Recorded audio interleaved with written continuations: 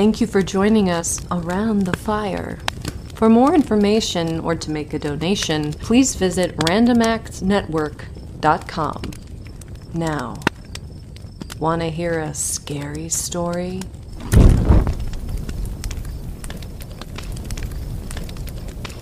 Dr. Marilyn York was relocating her family from Park City, Wisconsin to West Plainfield, Texas, where she planned to open her own practice. She'd previously flown out with her husband Roger to view houses, closing on one shortly thereafter.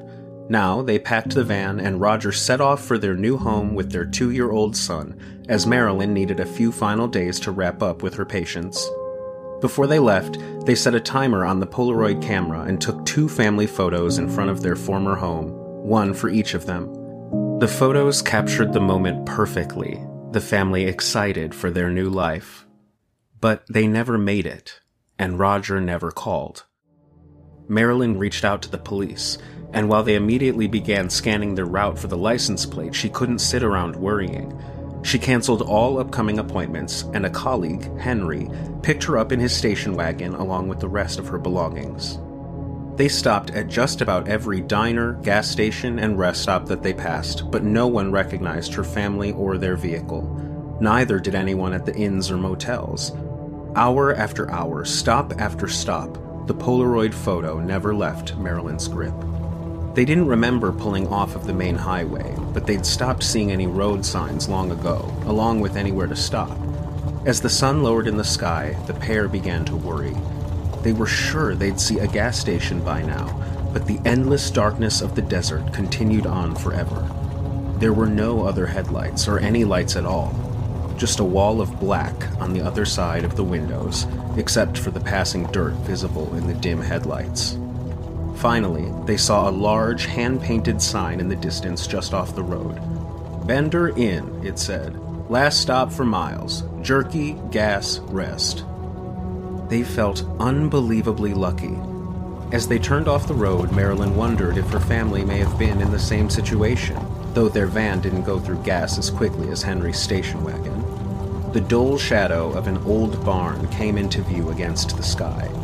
On the side, in the same sloppy painting as the sign by the road, was written "Inn" in dripping capital letters. There was one lone gas pump out front, below a dim, flickering orange light. Henry parked next to the pump, and Marilyn began grabbing a few things while he went to fill the tank. The nozzle coughed as he squeezed the trigger. He squeezed it again, and it clicked, but nothing came out. He hit the body of the pump with the palm of his hand, and a tinny echo rang out. They'd have to ask inside. Walking towards the door, Marilyn noted several cars parked around back of the building. They entered the windowless door into a low-ceiling room with untreated, dirty wood floors and the immediate smell of must and body odor. There was a kitchen area on the left and a long table with a few clearly handmade crafts, seemingly from animal bones and feathers. On the right, a counter of dried goods and meats. Running the length of the entire room from floor to ceiling was a dirty burlap divider of some kind, like they'd split the back half of the room into another space. In front of the curtain was a dining set with 6 chairs. From around the back, an old woman entered the front, wiping her hands. She looked angry, but waved them in. The woman didn't speak any English, but she was used to communicating with travelers. Though, as hard as they tried to ask about the gas pump, she didn't understand. Eventually, they gave up, and she gestured that she was going to cook. The old woman began working in the small kitchen, and Marilyn and Henry were left to look around the place. A while had passed when the front door burst open. A large man entered, dirty and greasy and furious. He screamed about the car parked out front. Henry apologized and explained they needed gas. The old man laughed, spitting his tobacco onto the floor, and said it hadn't pissed up anything in 40 or 50 years. Baffled, Marilyn and Henry pleaded for any kind of assistance. Finally, he agreed to make a call about a gas delivery, but only if they moved their car around the side. Marilyn offered to do it, as she wanted to grab a few more things from the car. Henry handed her the keys as the old woman began to set the table. A deep sigh escaped Marilyn the moment she sat in the driver's seat. She was so frustrated to be delayed and wanted to be anywhere but here. The tears came as she recalled her family's excitement only a few days ago. Now, her future looked as dark as the stains on the fabric inside. Marilyn backed the car away from the pump, pulling around the side of the building towards the other cars. Up close, it was more like a junkyard than a parking lot. Many of the cars were rusted or missing parts. Some looked ancient, nearly 20 or 30 years old. There were several vans and trucks, and everything stopped. Directly in front of her sat her family's van. The license plate had been removed, but she was certain. She threw the car into park and hurtled towards the van, shoving her face up against the window and looking inside. The van, which had been filled to the brim with their belongings, was now nearly empty. Left behind was only garbage, a few random papers, and her son's teddy bear. A feeling of dread overtook her so heavily she nearly collapsed. Looking back at the ramshackle hotel, she remembered Henry alone inside. Returning to the station wagon, she grabbed her small pocket knife and a canister of bear spray, tucking them both into her pockets. For the first time in her life, she wished she'd owned a gun. Upon opening the door, she noticed a fresh presence in the room. A young, beautiful brunette who was shamelessly flirting with Henry. Hearing Marilyn return, Henry looked back with a huge grin. They were going to be the guests of honor, he said. He pulled the chair back from the head of the table and waited for her to sit. Marilyn wanted to grab him and run, but there was nowhere to go. She hated the idea of the dirty, smelly curtain hanging behind her. The young woman was Kate, a medium who gave lectures at colleges across the South. She introduced Big Daddy, who said nothing in return, and called the old woman Ma. She asked what Marilyn did for a living, and panicking, Marilyn said she was a teacher. "How could you be a teacher," she asked, "if you're already a full-time doctor?" Marilyn's eyes shot to Henry. He nervously laughed, explaining he'd already shared how they knew each other. He looked at Marilyn like she was acting strange. She continued, apologizing. Sometimes she liked to create a new identity when she was on vacation, she said. "Vacation, huh?" Kate pestered again. "So you're not looking for your missing family?" If looks could kill, Henry would be dead on the floor. How the hell had he shared so much in such a small amount of time? Marilyn started to answer when Ma dropped a bowl loudly in front of her on the table. A puddle of murky, red-tinted broth filled the bottom, topped with chunks of fatty meats and mysterious vegetables. Big Daddy and Ma began feasting without saying a word. Marilyn watched as Henry lifted his fork and took a lump of gray meat between his lips, chewing and dripping grease down his chin. She didn't have an appetite, and she was baffled that Henry was so blind to how odd everything was around them. But there was something about Kate that was magnetic. She laughed at his jokes and played with his hair. He batted away the compliments in a way that begged for more, and she provided. She rested her hand on his nearest shoulder and stepped behind him. He took another bite as she began to massage his shoulders. "You really are handsome," she said. "A face like that doesn't come along often." He thanked her awkwardly. "It's gonna look even better on my brother." The curtain behind Marilyn whipped open, and a giant mass of a man appeared with a broad wooden mallet. He brought it down directly on Marilyn's head. She collapsed lifeless to the floor. Before Henry could scream, Kate slit his throat with the knife in her hand, and he too fell to the wooden planks below. The monster with the mallet stepped back behind the curtain and pulled a large lever. A trap door opened behind Marilyn's seat, and her body rolled inside. He then dragged Henry's body over, pushing him through and landing with a splatter in the darkness below. Kate complimented her brother and embraced him, giving him a long, wet kiss. He grunted with excitement. Ma got up to clear the plates and mop the floors, while Big Daddy helped himself to Marilyn's untouched dinner. He stabbed a chunk of meat with his fork and smeared it through the blood on the table like steak sauce. Time passed. Maybe minutes, maybe hours. Marilyn woke up from the jolt of Henry's body being lifted off top of her where he had landed.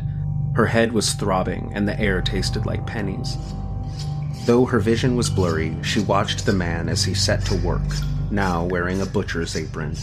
He pulled a massive, rusty meat hook down from its chain and hoisted Henry up. In one slick move, he hooked the metal into Henry's back, releasing the body's full weight to dangle from the rafters. The butcher looked back at Marilyn, who had barely closed her eyes, pretending once again to be dead. She had only just now seen his face for the first time. He looked so familiar. She didn't open her eyes again after that. The noise was enough. The butcher pulled and twisted, accompanied by a chorus of slurping and squirting, even splattering across Marilyn's face at one point. She flinched so slightly, and the man looked at her again, but she was still. He crossed to a counter of tools below a small mirror on the wall, and Marilyn finally caught a clear glimpse of his face. Or rather, her husband's. The man was wearing a distorted, bent, hand-sewn mask made of Roger's own face. Grunting, the man walked off to the back of the room, and Marilyn heard a door open and close. She stood up, but fell back to the floor as her head throbbed with every beat of her heart. She took a deep breath and stood again, steadying herself on a table nearby.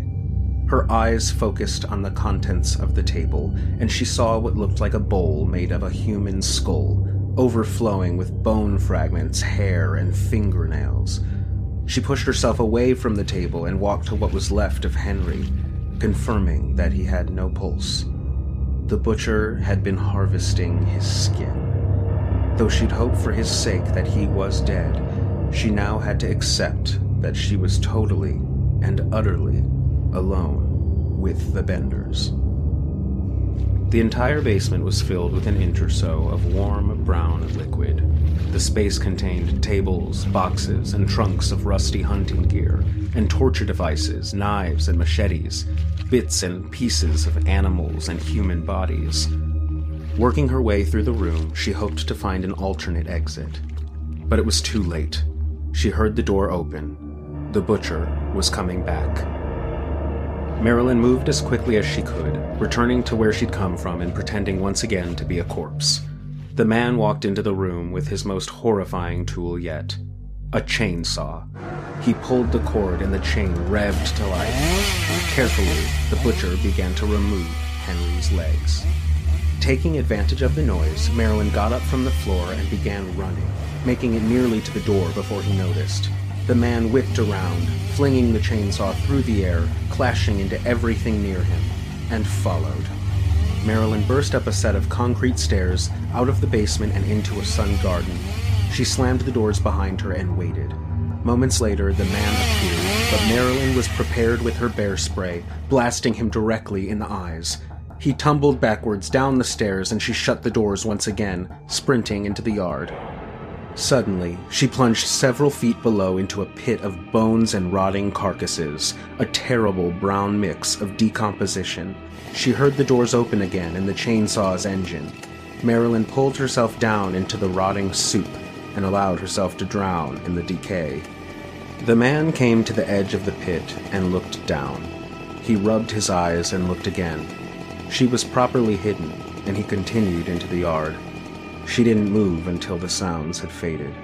After pulling herself out of the pit, she ran in the opposite direction of the man, careful not to bump into any of the other residents of the inn. She made her way through the trees and eventually came upon a small house. Without any other option, she knocked on the door, checking behind her that she wasn't being followed. A middle-aged blonde woman let her inside. Marilyn told her that there were killers nearby and that her husband and friend were both dead. The woman calmly listened and brewed Marilyn a cup of tea.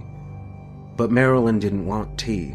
She wanted to use the phone. The woman didn't have a phone, she said, as they were too much trouble. Nor did she have a car or any way to get anywhere, not that there was anywhere to go. Marilyn grew frustrated, raising her voice and begging for any kind of assistance when, from the back of the house came the faint noise of a baby crying. At first, she thought she imagined it. Marilyn looked around the room, seeing nothing to indicate a child. And then she knew. The familiar cries were coming from her son. Marilyn stole for the back room, gaining on the door, but as she reached for the handle, it opened itself. The baby cried from deep inside the room, out of Marilyn's sight. Blocking the view was Ma, looking furious as ever. Marilyn backed towards the living room, now hoping to escape outside, when a phone rang from around the corner. She looked at the blonde woman, who smiled with a mostly toothless grin. "You told me you didn't have a phone," she said. The woman looked like she could barely contain herself. "Guess I forgot." She laughed as Ma answered the call, and Marilyn left the small house and returned to the woods. It was dusk and getting harder to see. Listening close, she could only hear the sounds of bugs and birds and maybe bats. She took a few quiet steps, keeping an eye on the shadows around her. Suddenly, the butcher was right behind her. Marilyn screamed and ran as the man followed, slicing and dicing through the air like he just couldn't wait to catch his prey. But being such a large man, he couldn't match Marilyn's speed. She cleared the woods and came upon a field she hadn't seen before, and in front of her a stream and a wooden fence. She stepped into the water and sank to her knees, barely able to continue forward. He was getting closer. She squished and squirmed and finally freed herself from the mud, pulling herself up the wooden fence and toppling through the middle boards. There was a road in the distance. The butcher leapt over the mud with one jump and gripped the top of the fence with his left hand. He attempted to hurtle over the top, but he didn't have the height, and instead he crashed through the boards and onto the ground, dropping the chainsaw. Unmanned, it spun around wildly, connecting with his ankle and nearly cutting his foot clean off. He howled and screamed from the ground. Marilyn reached the road and eventually was picked up by a passing driver and taken to the hospital. They sent a pair of troopers out to the Bender farm right away, at first unsure of her statement. Ma answered the door and indicated that she couldn't speak any English. The men pushed their way inside, but the bloody sheet had been taken down. There was a rug over the trap door. The floor was freshly mopped. A flirtatious Kate insisted that no one matching Marilyn's description had ever been by, but one of the cops pushed back, saying he saw her car on the side of the building. Ma began yelling that the men must leave, physically pushing them from the house. In an instant, she'd given away her mastery of the English language, as well as her true nature. But the Benders weren't going down without a fight. Big Daddy appeared in the doorway, clubbing one of the officers with the hammer. Kate had her knife ready to go, but the second man was able to run from the house to his patrol car. He made a desperate call over the radio and grabbed the spare ammo for his gun.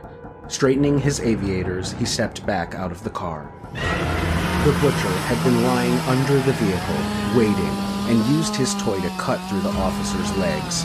He fell to the ground, screaming in pain, as the butcher began to make his way out from underneath. Word spread quickly, and several members of the county joined the other troopers when they arrived, guns drawn. The sheriff offered to let them come out unharmed, but there was no movement from the house. He repeated himself, but once again, nothing. As he stepped forward, offering their last chance, a bullet came from the side of the building, piercing the man's skull and tossing his hat into the wind. From there, it was war. The mob shot and shot and shot at the house until most of them were out of bullets. The gunfire was returned at first, but not for long, giving them hope they'd taken out their targets. Someone tossed a Molotov cocktail through the battered open door, and the house erupted. From behind the structure came the roar of a van with all 4 members of the Bender family inside. They plowed into the vigilantes, with the butcher leaning out the side, attacking with the chainsaw. Only one trooper made it to his car fast enough to follow the van, but they looped around, faking him out, and he drove right into the pit behind the house. No one knows for sure what happened to them. The tracks disappeared, and the van was never located. Men combed through every inch of the Bender property, but never found any trace of the blonde woman that Marilyn had mentioned, nor a young boy. The family was later held accountable for over 70 deaths. Substantial rewards were offered for any information, but no one ever came forward. The Benders had escaped the clutch of the law, returning to the dust of the desert.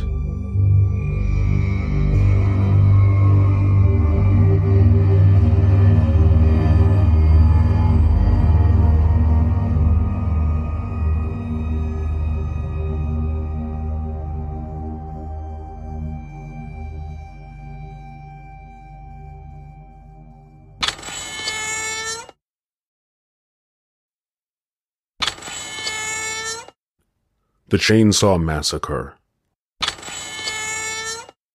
Written and told by Brian Renaud. Inspired by true events.